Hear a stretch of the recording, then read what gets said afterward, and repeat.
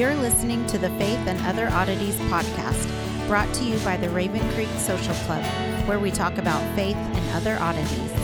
For questions, comments, or to be part of the conversation, join us on Facebook, Twitter, and Instagram, where you can find us at Raven Creek SC.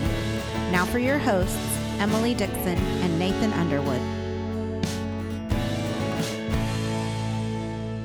8 days. 8 days is all I have left until we are out of school and I can stop waking up at 5 a.m. for at least, 3 months or so.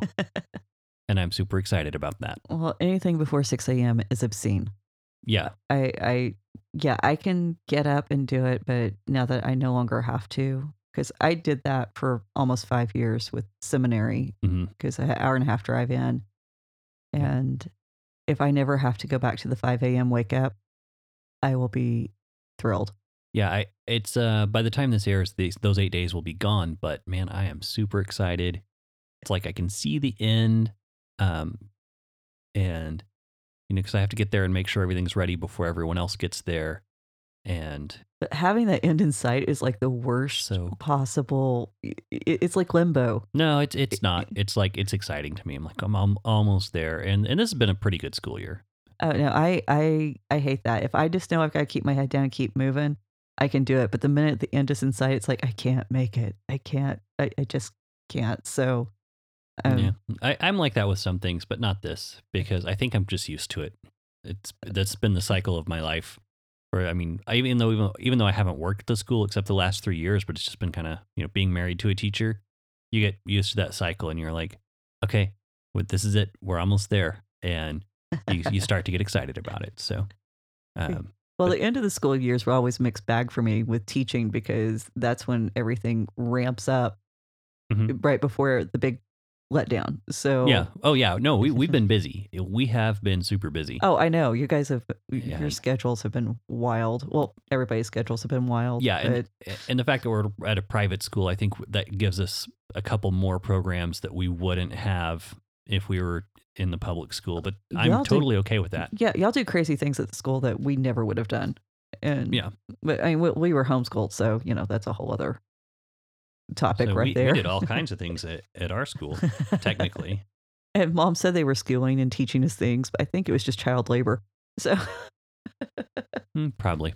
So anyway, speaking of child labor, sure, let's go there. I don't know. Although Joseph isn't really a child. Yeah, he's not a child anymore. He's an adult. He's married. He has kids. So we left off last week. Judah had just given his big speech to Joseph and explained that they couldn't bring Benjamin, or that Benjamin needed to be safe because he was so bound up with Jacob, and there was some ambiguity of who was really reliant on who. But the real thing in that text that was so important was the fact that Judah acknowledged that Jacob has his favorites.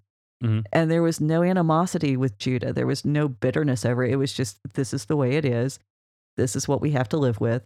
And we still need to love our brothers in spite of this favoritism. And that's really where we left off. So now we're moving into Joseph's response to Judah. Okay. And it doesn't seem like, so we're in chapter 45. And in the first verse, it says Joseph could no longer control himself before all his attendants. So you kind of get this feeling that maybe Joseph wasn't even ready to out himself yet. But seeing that Judah's heart had changed, and knowing that Reuben had at least tried to do something to save him, and that it wasn't all the brothers who completely hated him, and that his dad's still alive, that Joseph kind of just breaks. And he is, you kind of wonder why was he holding out? Why was he kind of hesitant to make this revelation? And was he just hesitant in front of the Egyptian leaders or the attendants? Or was it he didn't want to add himself to his brothers? Yeah. Well, I think there was definitely that part of, beforehand he was just wanting to mess with them and see how things were going, and kind of had that like, oh yeah, you going to pack me up and send me off? Well, look where I am now kind of attitude. Oh, and I think we see that in the speech, because Joseph's getting ready to go into this huge speech, and it's one of the longer speeches in the Torah. Mhm. Really, but the only person who speaks more than Joseph in the Old Testament, all put together, other than the prophets, is Solomon. Okay. So when you're getting to the narrative, Solomon and Joseph kind of have the most words. There's also kind of the wondering, is he doing all of this, getting Benjamin there? Was he trying to save Benjamin? Was there a bit of suspicion on his part that maybe Benjamin was in trouble? Right. No, that's an interesting. I hadn't thought of that, but Well, I hadn't either. I can see that. Yeah, like, well, they sold me. Maybe I should get the other one out. Right. Well, and obviously I stole that straight from some of the sages' ratings and some of the rabbinic text around this passage, because I was actually having a conversation this morning with a friend of mine who we're going to have on the show later. She and I were talking about this, that those rabbinic texts can really open up some ideas, but as we've spoken in the past, finding that balance. So I think that's a good question that they bring in this instance. Could it have been Joseph trying to protect Benjamin? Because he does have a protective streak. Right. And I mean, obviously he's going to save the whole world. And this is, that's his words. Matter of fact, that's in his speech. He says, it's now 2 years and there's been a famine in the land. There's going to be 5 more. And he says, God sent me ahead of you to ensure your survival on earth and save the lives and ensure survival on earth, save your lives in extraordinary deliverance. You did not send me here, but God, and he has made me father to Pharaoh. Now, this is important. Joseph is saying, you've made me father to Pharaoh. Mm-hmm. And we discussed that some when we were discussing Joseph's wife and all the gifts that Pharaoh gave him, giving him a name, that Pharaoh really was acting as the father to Joseph. But that kind of gives you some insight into where Joseph's head is at. Yeah, he's, as far as he knows, he's in charge of everything. Yeah, and he still has that "look at me, I'm so great" attitude. Well, I mean, can you really blame him? I mean, he's put in a society where he's been given this position of status. Pharaoh himself says the spirit of God is in him. Right. I mean, in the Egyptian culture, like we talked about before, saying that you have the spirit of a God in you means that you're that God's representation on earth. And so, he's being told basically he has a godlike position.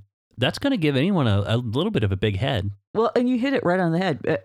I didn't mean to go there, but anyway, no, because when he's saying he's father of Pharaoh, who is the father of Pharaoh? It's Ra. It's Ra or Horus or whoever. Yeah, depending on what time it is. So Joseph is basically saying, I am like a god. I don't know if that's necessarily what he's intentionally saying, but it's got that connotation. And, when he talks to his brothers, he's like, come down to me without delay. Yeah. And then he says, I will provide for you.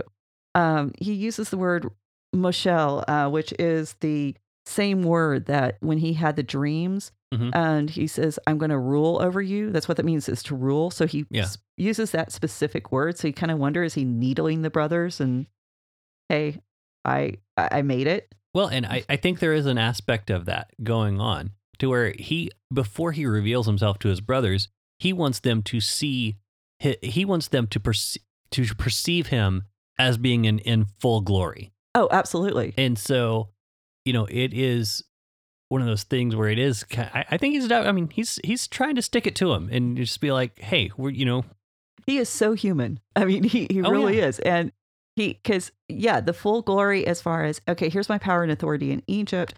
I'm a Nakash. I'm a diviner. I can figure all these things out. Yeah. It basically, it's a political prank in all reality. It really, and it is. And this this whole story has so many political ramifications. But if you read through his speech, you'll see this change in language. When Pharaoh sent for him, he says, God's going to take care of you, not me. Sure. And, the correct political language here, let me be humble. Mm-hmm. And then with his brothers, he is, he tells them, and you must tell my father everything about my high station in Egypt and all that you have seen, and bring my father here with all speed. Go home and brag to dad about what I've done. Yeah. Now, it's funny. Now, Before we get to that part of it, because one of the things that is in the text is that he tells the servants to go. Mhm. Like, so it's just him and his brothers. Right. And I have heard it speculated that the reason for that is that when he's going to reveal himself as Joseph, that, he probably looks different enough and that maybe the brothers might recognize him, but that he was actually going to show that he had been circumcised. And so that's why he sent everyone out. I don't know how much I buy that, given modesty being a different deal during the time. Of course, we talked about this off mic some. You mentioned that Egyptians were circumcised as well, but it was also a different method.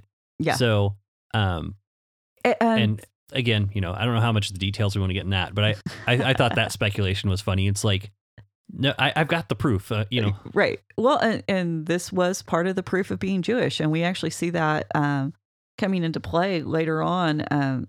The Jews who wanted to identify with the Greeks and the Romans who had not been circumcised had developed a way to undo their circumcision.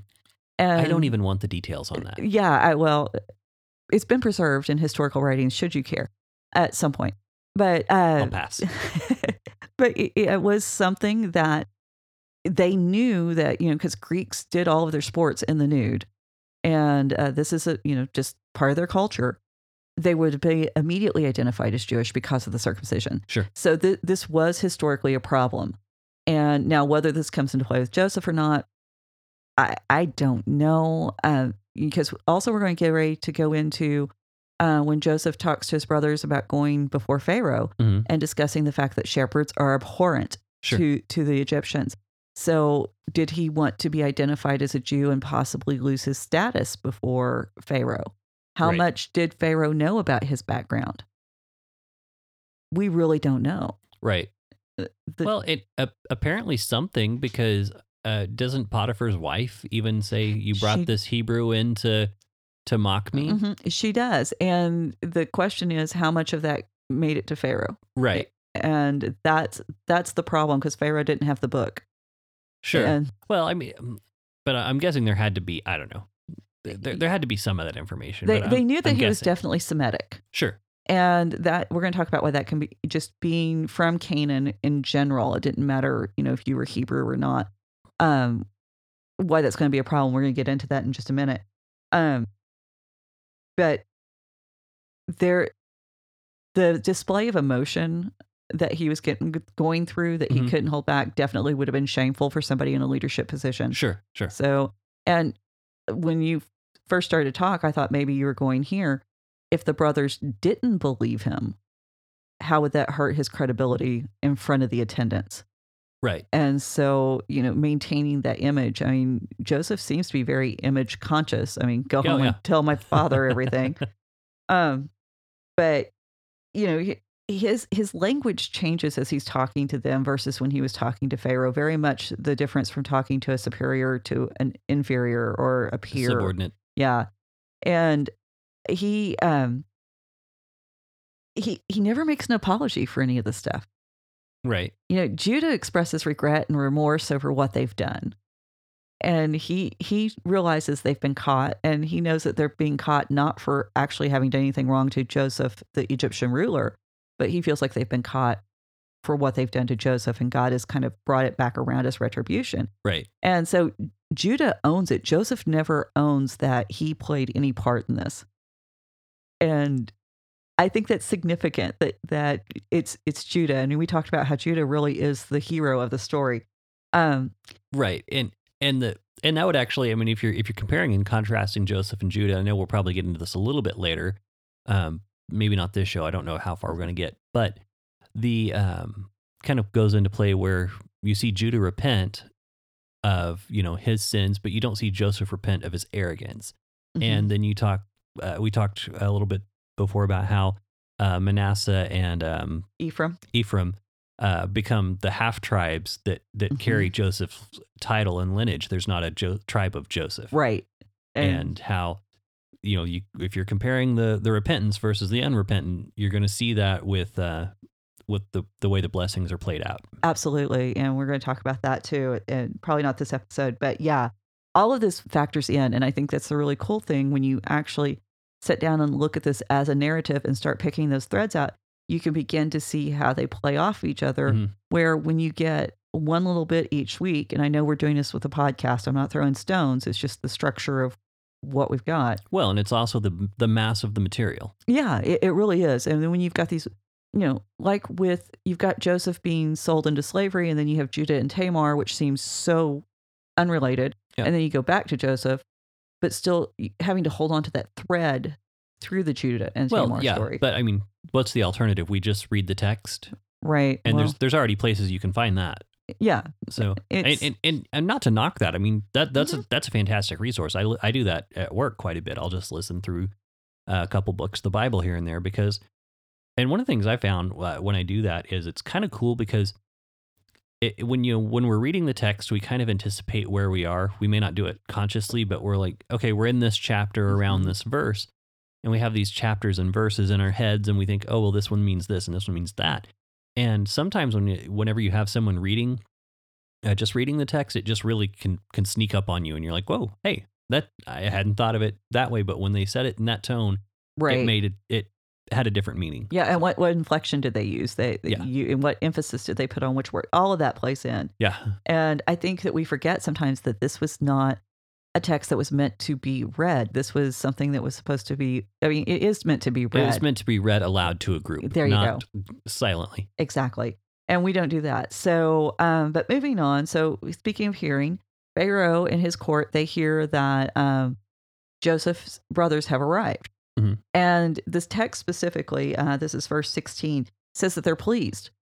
Because, I mean, if one Joseph was great for Egypt, we got 11 more. 11 more must be amazing. And Pharaoh, he immediately starts, he starts plotting and scheming. He tells Joseph, he goes, say to your brothers, do as follows. Load up your beast, go at once to the land of Canaan, take your father and your households, and come to me. I will give you the best of the land of Egypt. You will live off the fat of the land. And you are bidden to do as follows. Take from the land of Egypt wagons for your children and wives. Bring your father, and never mind your belongings, for the best of all the land of Egypt shall be yours. Don't bring your stuff. Yeah. Bring your people. We don't want your stuff. Yeah, which is funny because it's flipped over at the during the Exodus. I hadn't thought about that, but that's really, yes. Yeah, get out of here. Just don't even worry about bringing anything. We got you taken care of. And then it's like, oh yeah, you really will take care of them later. You definitely are. Well, but by not bringing your stuff, what am I saying? I want you to be fully dependent on me. Yeah. And I want you to leave all the hallmarks of who you are, what your personal identity is. Leave that behind. Mm-hmm. We've already made Joseph into an Egyptian. We can do the same thing with you if you let us. He's plotting here. And it sounds so gracious and it sounds so kind, but you got to go back. Pharaoh and Laban, going back to that Laban story, mm-hmm. I'm a good guy. You're a good guy. All's going to be great if you just stay with me. Right. It's that same mindset because Pharaoh and Laban really have the same character. Sure. And this is the reason why when we talked about that episode where the tradition where Balaam and Laban were the same person, and Balaam being a product of Egypt. And this is why this can all tie in because the ancient readers saw these trends. Yeah. And they really looked at these people as people, not just abstractions and guiding principles, but as real flesh and blood. Right, right. So, and I got to point this out because I love this. When Joseph goes to his brothers and he tells them, he gives them gifts. He gives them all a change of clothing except for Benjamin. He gives him 3 because Joseph has picked up on that favoritism thing. Mm-hmm. And he sends all the best things back of Egypt back to his father, which really kind of doesn't make sense to me. I'm going to send you all the stuff you need to move back. But anyway, that's one of those weird things. And he tells his brothers. Well, and it may have been just provision for the journey because at the same time, because they came down to get food, they didn't have anything, right? So that might have been like part of it. It could be. Well, and that is definitely part of it because it says and provisions for his father on the journey. Well, sorry. So, yeah. I haven't read through this. Read the Bible. I haven't read through this in a few days. I've slept since then. Yeah, and we've had crazy weeks. But I love what he says in verse 24. And he sent his brothers off on the way, and he told them, do not be quarrelsome on the way. He's still being bossy. I mean, like, here, I need to tell you adults to act like adults. Yeah. And they're already showing that they're willing to work together. Well, and he's sending Benjamin back, And right? he's sending him. So it's like, don't be quarrelsome. I'm still not sure you're not going to sell that one. Exactly. And the thing is, they've already shown that they work together because whenever they said, hey, whoever stole your cup, you can kill him. The rest of us will be your slaves. Right. We understand collective punishment, which if you want to know more about collective punishment, Miriam Brand has. Yeah, she's got a really good episode on that. Yeah, and there is purpose behind it. And we'll probably talk about that at some point. But that's really kind of the first episode we see of collective punishment with the brothers being willing and understanding it's a good thing and that it is about life. Mm-hmm. So they go back to Jacob and it says that he's revived. This is verse 27. And the spirit of Jacob was revived. That word revived is based on the stem for to live. And so the idea is that he was brought back to life. Mm-hmm. Was dead and is now alive. Yeah, so we have this resurrection theme that kind of pops up. It's not very established or focused on, but it's not overt. Yeah, it's there. Yeah, okay. And this is interesting. Yeah, well, and this is I like that. We're starting to move into a time where Jacob too is not going to be identified strictly as Jacob. He's also we're starting to see the title Israel being used of him a lot in this section because every decision he makes from here on out is not going to be something that impacts his life so much as it is the status of this budding nation. Okay. And so as he's making these decisions that specifically impact the future of the nation, now that name is being applied to him. That makes sense. Yeah. So we're going into chapter 46 and Jacob has some misgivings. He's kind of scared of what's getting ready to happen.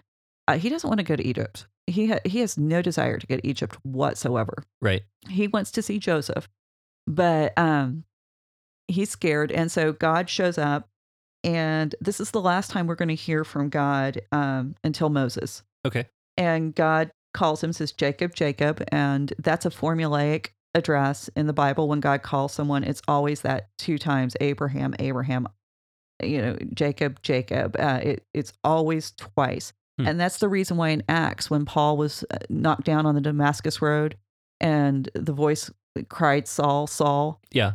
He knew who it was because he knew he would have known his Bible. He would have known his Bible. Yeah. Exactly. And so Jacob, of course, he says, Hanani, here I am. And God tells him, says, and it's been a few episodes. The Hanani is the at attention. Like whatever it is, I'm here. I'm agreeing before I even know what the conditions are. Yeah.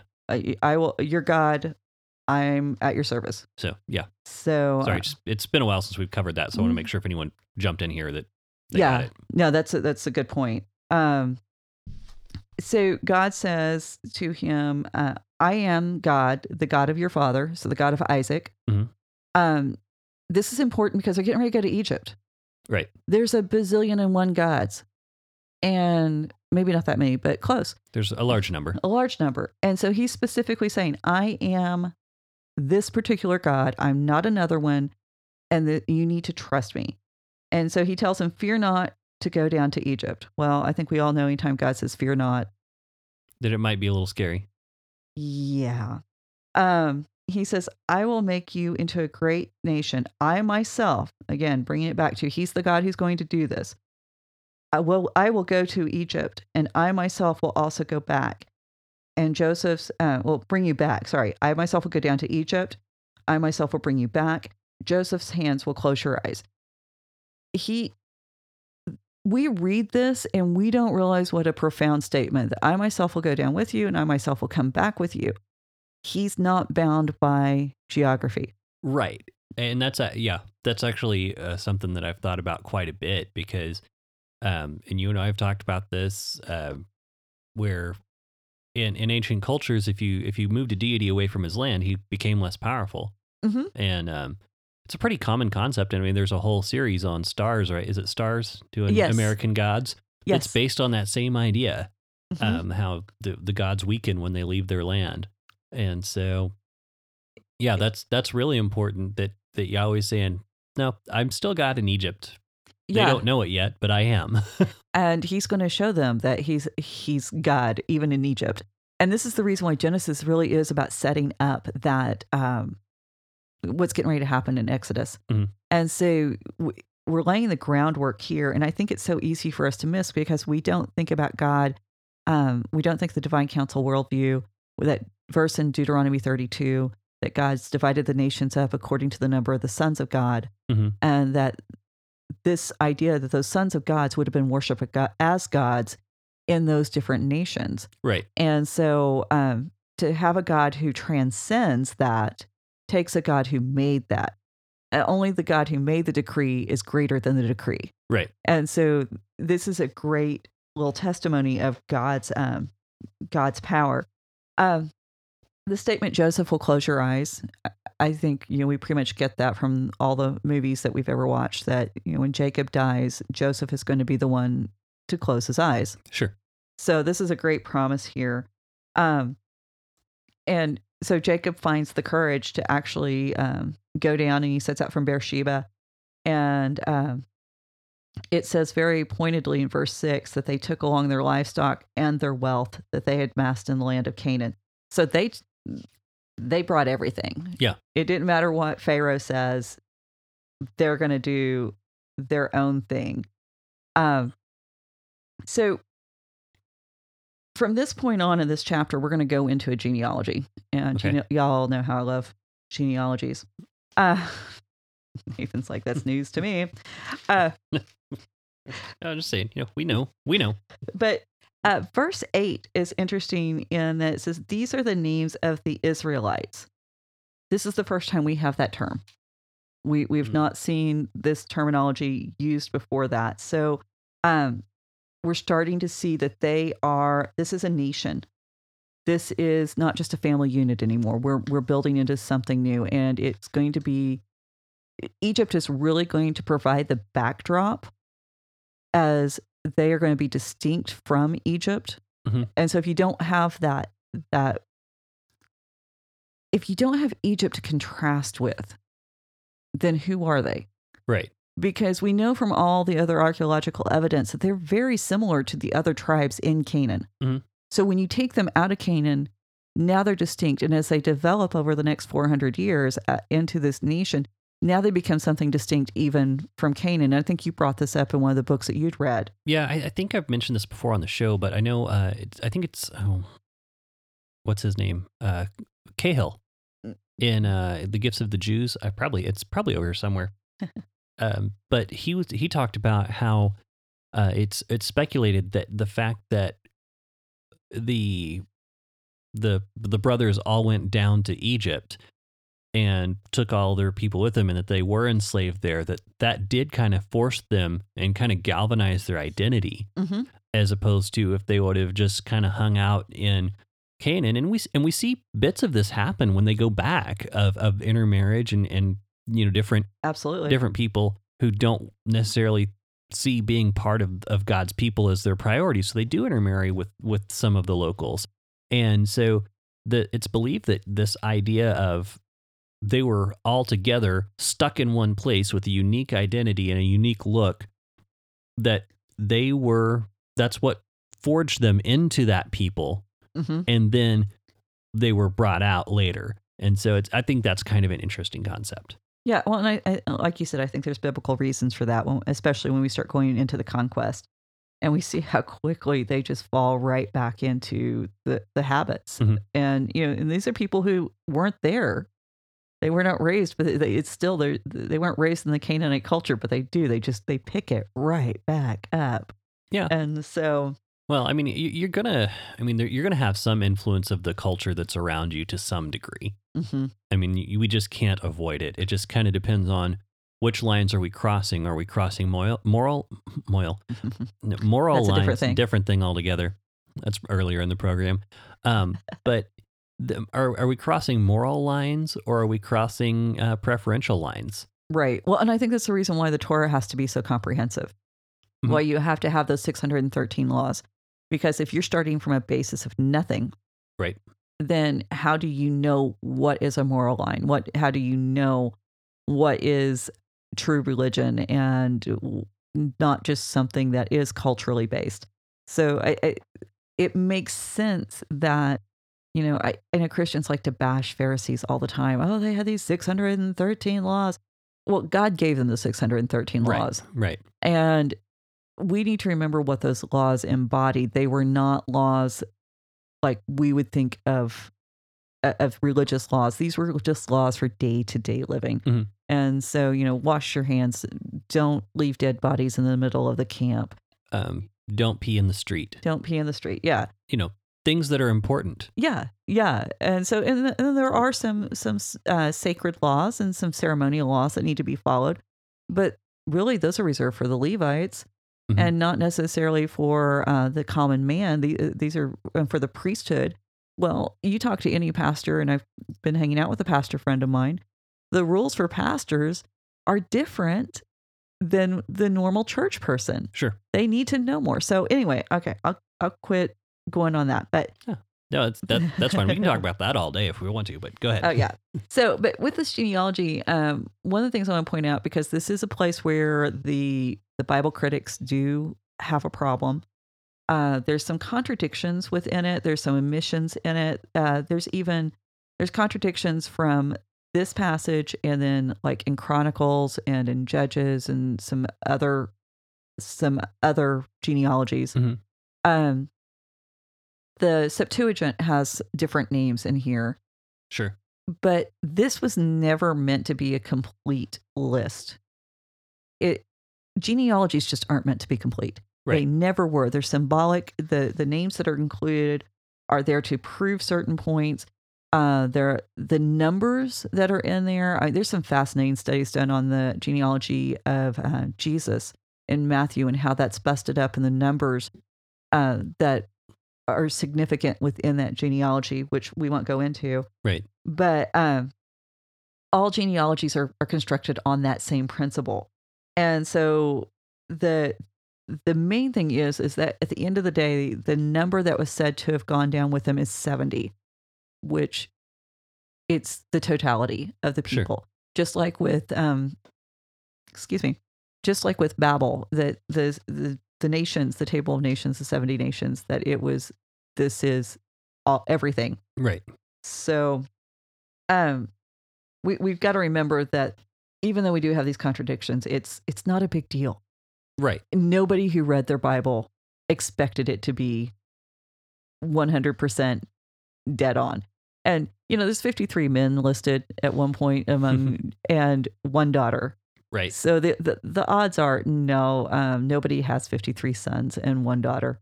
There might be a lot of guys, but probably not that much. But okay, so he gets his family down there, and there's 70 people. But it's a little interesting thing I didn't realize until I went through this time again. Verse 28, and this is chapter 46, verse 28 says, he had sent Judah ahead of him to Joseph to point the way before him to Goshen. So Judah goes ahead. Okay.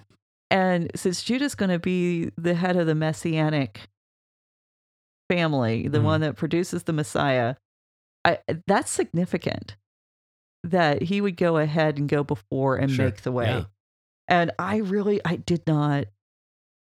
think I've ever heard anyone actually point that out in a lesson. No, I've definitely not heard that before. I mean, but again, how much time do we spend in the Old Testament? Not enough. I mean, yeah, not nearly enough. This is month 6 for us on. Yeah, we're about 6 months into just Genesis, and we're barely really doing. We're not going super deep into the text. We're just talking about things that are of interest. And we started with chapter 11. We didn't even start at the beginning. Right. So, yeah, you can stay here and mine so much out of it. And especially when you start going into the retellings, and especially the last few chapters, we have a lot of that retelling elements brought up again and again, because when Joseph hears that that Jacob's in town, he hitches his chariot and he rushes out to his father, and he falls on his neck and cries. Mm-hmm. So who fell on Jacob's neck and cried? Yeah. Esau. Right. Yeah. Yeah. We're right back to Esau. And this is important because now that the story's shifting, and because in all of the patriarchal families up to this point, you had Isaac and Ishmael. There could only be one covenantal child. Mm-hmm. You had Jacob and Esau, only one covenantal child. Right. Now Jacob has 12 sons, and he wants all of them involved. Right. And this trip to Egypt isn't just so that Jacob can see his long lost son. It's to restore Joseph to his place within the family. Right. He doesn't want to lose one of them. So the narrative's changing. It no longer has to be where Esau, he had to make peace. He had to get along with him, but they couldn't walk in unity. So now he's going to Joseph, and this is a subversion of that first story. And because Joseph, he isn't just going to make peace with Joseph. Joseph needs to be included. Now he's going to include Joseph very creatively because, Joseph has become very Egyptian. And so, but he's going to get very creative. Jacob's a schemer, and he knows how to do it. And I think he does it with God's full blessing. Don't get me wrong. Well, and then that kind of speaks to the idea of we just have this idea of further inclusion, more and more inclusion into God's family. Right. It's just growing. And yeah. And it's just that opening the doors a little wider each time. Every time. And this is going to continue. And even as we move into like the conquest of Canaan, and whenever they're in the land and they're being told, hey, don't marry outsiders, what's the first thing they do? They go to Jericho, and Rahab gets taken into the tribe. Mm-hmm. So even though there's that prohibition against not including outsiders wasn't even, by that point, it progressed to the point that an outsider wasn't someone from a different family. It was someone with a different mindset. Sure. It was someone with a different view of God. So Rahab had that fear of God, and that's where all of this begins. So moving into chapter 47. No, I do wonder though, like with Rahab, even though, I mean, we don't know where she came from. We knew where she was living. I mean, is it possible that she was an Edomite who had decided to live in Jericho, or had been resettled there in some way because God says don't kill the Edomites, So, I mean, we don't know. That's just speculation. I'm just curious if there's any I'd have to look work that up. on her lineage or her background. I'm sure there's some speculation there, but it would be interesting to see if there was anything preserved, because being a prostitute, and yes, she was a prostitute. She was not a hotel keeper. So anyway, I've heard that so many times. I've never heard anyone play it down like that. Oh yeah. She just had a hotel. No. Okay.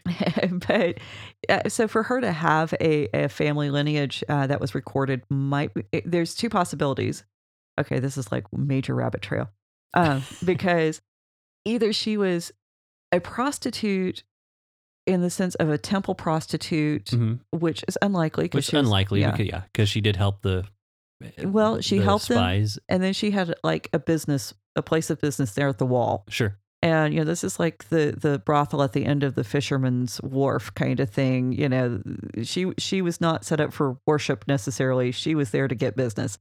And with that, but wait, didn't Tamar sit by the gates? She did. And then, she did. And then there's also, and she was dressed asked if, when they asked about her, they asked if she was a temple, like a cultic prostitute. So right. I don't know if there might've been something with. Well, and the thing was with Tamar, she doesn't sound like she was in a city that she was actually at the gates of a sacred area. Okay. The place of open eyes, where this was just a city. But the thing was, if she is a sacred or prostitute, if Rahab was a sacred prostitute, then she would have some kind of royal or elevated family to maintain that lineage. Sure. If she was just, hey, I need to survive. Right. And I think her family is mentioned in Joshua. And so I know some family is, because she does bring them out with her. I can't remember if it's her parents or what have you. Right. Then her lineage probably wouldn't be recorded anywhere. Right. And if it was, it would have likely been that she had a husband of status and fell out of favor or something like that. Yeah. So as we get stuck on Rahab in the story of Joseph. Sorry, that was just a question that I had, but go ahead. But no, because now I'm wondering, because I'm like trying to figure out a way to save this and make this sound like this is an intelligent tie-in and not just us going, off the rails. They know what we do here. I know, but I was thinking. I don't know why you're pretending. Go ahead. I know, because, never mind. We'll just skip that. But no, what I was thinking was that if she was from one of these other tribes living in a foreign land with a kind of a status of, evidently she is somewhat respected within the city because it was prime real estate to have that location. Right. And then when the soldiers come in, she's like, nope, no one here. And they believed her. Exactly. When they probably, had lots of interaction with her. So there actually could be a parallel with Joseph being in Egypt, which would be interesting to explore. So, but I'm going to need to do more research, and y'all guys don't want to wait for me to do that on air. So anyway, so we're going into chapter 47, and Joseph came to Pharaoh, and he reports to him and says, my father and my brothers and their flocks and herds and all that is there have come from the land of Canaan, and they are now in the land of Goshen. Now, Pharaoh didn't want them settling in Goshen. He wanted them settling in Egypt. Right. And so the fact that they're in Goshen is Joseph kind of pushing back against Pharaoh with what Pharaoh wanted. And so Joseph's he may be overstepping his bounds a little bit. Mm. And you kind of got to wonder, is the segregation that Joseph is wanting to impose, is it to protect his brothers? Or is he ashamed of them? Yeah. Because isn't this where he talks about their shepherds? The shepherds. What they do is an abomination here. So, yes. I can definitely see that side of it where he doesn't want everyone knowing, hey, I come from a bunch of shepherds, sheep raisers, whatever they are. Yeah. Shepherds. Go ahead. Sorry. Well, and Joseph actually coaches them in what to say to Pharaoh. And this is like one of the few scripted dialogues we have. And he tells his brother, hey, this is what Pharaoh's going to ask, and this is what you need to say. And basically, Pharaoh's going to ask what your occupation is, because Pharaoh's always looking for what's the good of the country. Mm-hmm. So who can he put to work and how? And he says, tell them that we are your servants, we're shepherds, as was our fathers, and we have come to sojourn in your land, for there is no pasture for your servants' flocks, and the famine being severe in the land of Canaan. Pray then, let your servants stay in the land of Goshen. And so the brothers do have this, and this was the idea of being a shepherd was abhorrent. There's a lot of different theories as to why that was. Mm-hmm. The most popular is that Egyptians were vegetarians. Okay. Yeah. Well, Herodotus, one of the early historians, he said that Egyptians were vegetarians and they ate only fish and birds. It's not really supported by the archaeological. I was going to say that's kind of difficult to have a whole society of vegetarians in that climate. Well, I mean, in that climate during that time, you don't have as food preservation. You don't have you don't have the same processing you can get. I mean, I guess they could all eat beans, right? But do we have any evidence that they grew beans? I don't know. I don't know what the record looks like archaeologically. That's not my specialty. But yeah, it seems like that's I mean, unless it's just to talk about how wealthy they are, because you have to be a wealthy nation to be vegetarians. Right. I mean, otherwise you got to raise animals to get a protein source for somewhere. Yeah, and so especially through the winter. Oh yeah. Well, of course, they didn't have the real harsh winters like we do, but that's a whole how much of that plays in is a good question. And we just have a couple of references from outsiders, right? From the Greeks observing the Egyptians that say this. Well, yeah, but you don't have a harsh winter, but you do have a growing season and a fallow season. Yeah, it's not like it's not like where we have the just growing all year. They depended on that flooding cycle. Otherwise, they didn't have any food. Yeah, of course. And that's the thing. How did they? I mean, they do have some major trade routes, but then we're back to that they've got to be rich, and so they may have been. I mean, or at least the aristocracy may have been. Yeah, Oh, and who cares about the little, underling? They were expendable. Sure. So the problem is with the Greek sources that say the Egyptians were vegetarians. We're looking 5 to 1,000 years after this point, at least, if not more. So it may not even apply. Even if it's true, it may not apply to this day. Right. The second theory is the Hyksos kings. They're known as the Shepherd Kings. Mm-hmm. We know that at some point that they invaded Egypt, and that they established the 15th dynasty, and they invaded sometime probably around 1782. And the Egyptians really resented these invaders. They saw them as less than. They were not, the true heirs to the Egyptian throne and representatives of Horus as they should be. Mm-hmm. The problem is we got some real conflict on their dates, and from 1 to 500 years about how long they stayed there. So they could have come and gone by the time Joseph got there. Right. They could have still been in power by the time that Moses was born. Mm-hmm. And we do know that this group of people, not only were they known as the Shepherd Kings because they did work livestock, but they were also Canaanite in origin. Mm-hmm. They, the archaeological record seems to support the idea that they came in, they were smart, they helped organize different systems, they were able to preserve life in different ways in Egypt, and were just brilliant people who accepted Egyptian customs and culture and really became a part of the fabric of Egypt. But they still had Semitic names. They had names very similar to the Hebrew people. And so this has led to the idea that maybe they were the Hebrews. Okay. But that's probably not accurate. But you're going to find writings, if you go out on the internet, you're going to find all these writings that try to support this. But the thing is, the dates really don't work for them to be the Hebrews, even though they could overlap. Okay. So most scholars reject this. About the only people you're going to find who really support it are as Heiser put it, your Christian Middle Earthers. So scholars don't reject things because, wow, they're just too good. Right. We want to find those bits and pieces and connections to help explain stuff. We love that. But we try to operate with a kind of a level of integrity. Josephus includes the record of this time in Egypt, and he picks from an Egyptian historian whose name is Mantheos. And he really villainized them as rising up and like slaughtering the Egyptians. Mm-hmm. And so we get into that violence. And of course, we have no record of violence against the Egyptians from the Hebrew people. Right. Now, God gets violent. Yeah. But the people themselves do not get violent. So if you're looking this up, you're going to come across this.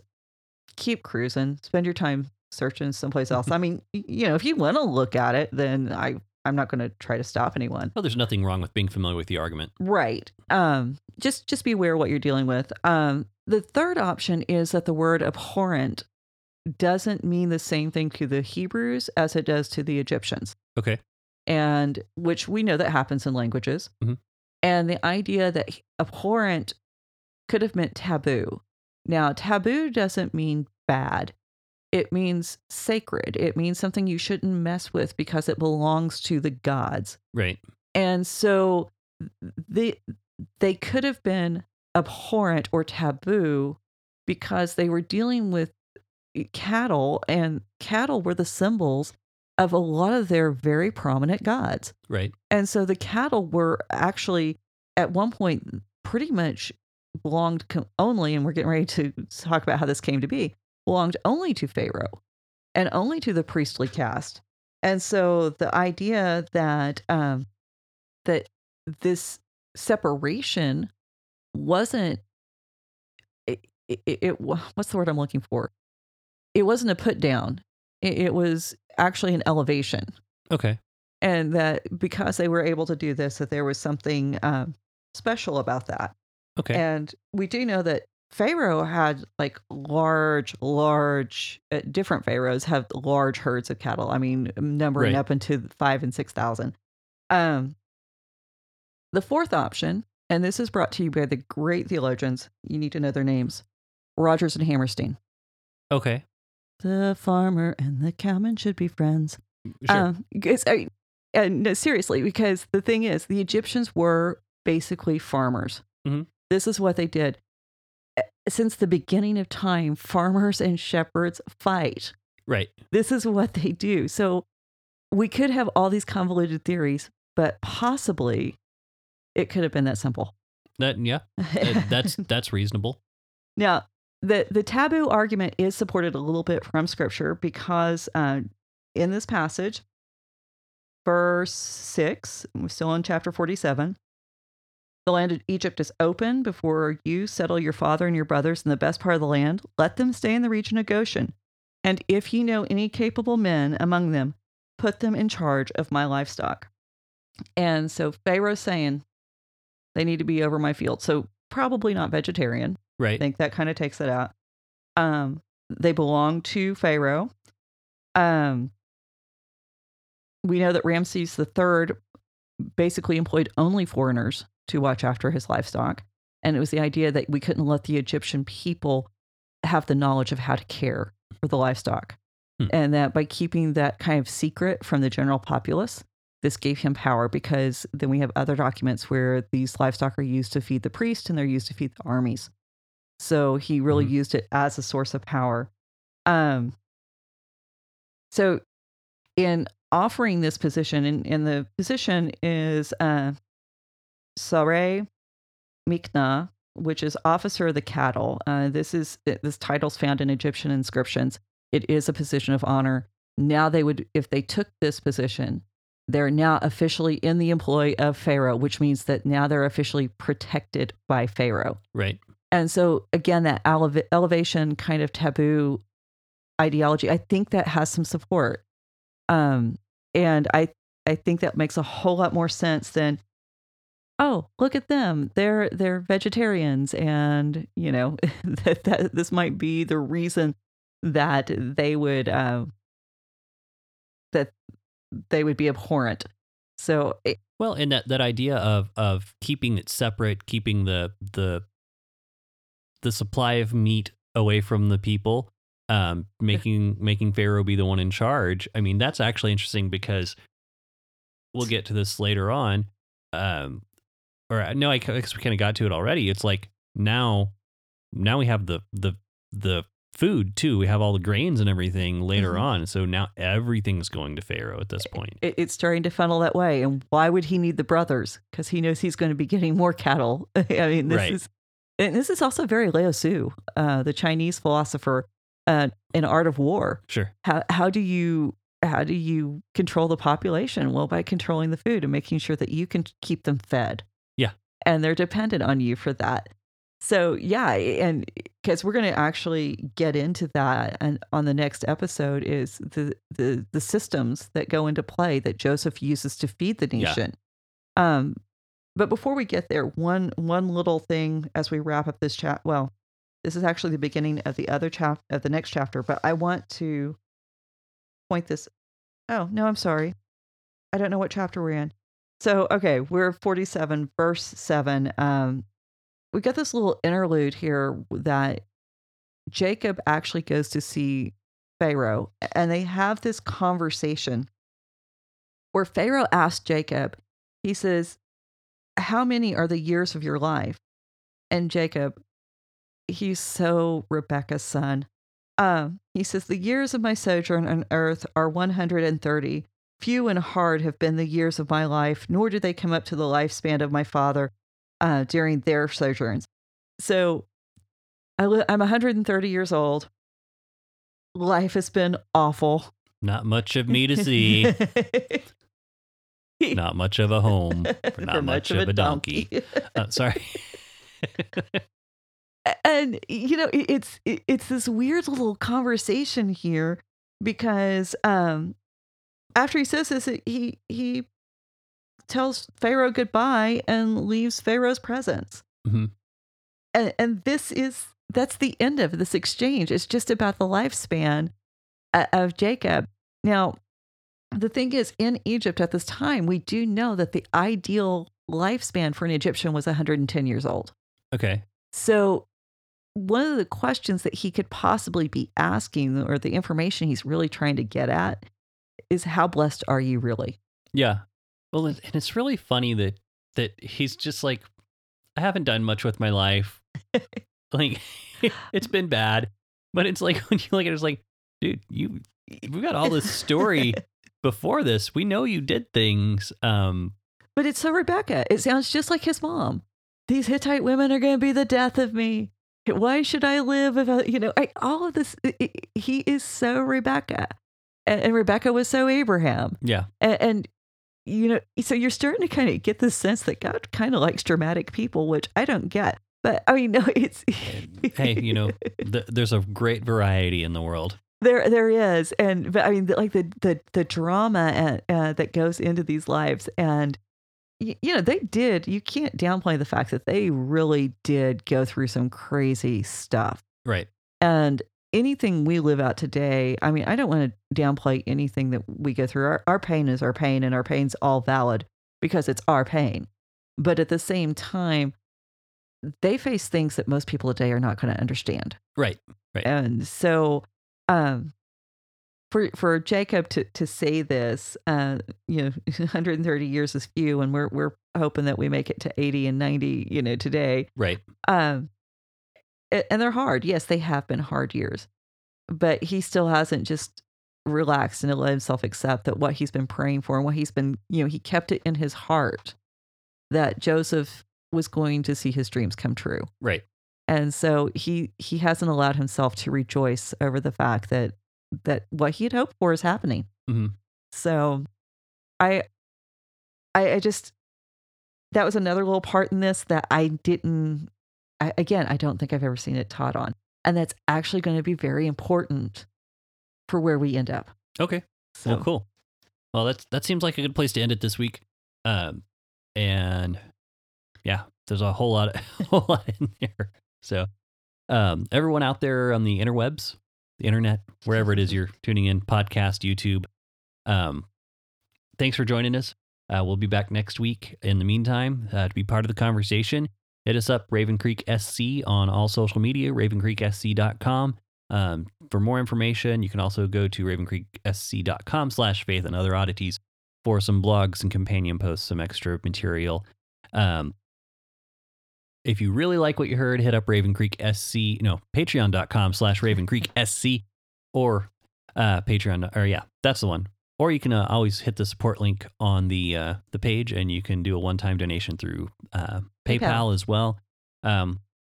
Just many ways to show your appreciation, which we hope you appreciate the show. If not, we still are having a whole bunch of fun, and we look forward to seeing you back here next week. Sounds good. Thanks. Bye. You've been listening to the Faith and Other Oddities podcast, a Raven Creek Social Club production. Don't forget to follow us on Facebook, Twitter, and Instagram. If you like what you've heard, please write us a review on iTunes or consider supporting us on patreon.com/RavenCreekSC. As always, thank you for listening, and don't forget to join us next week.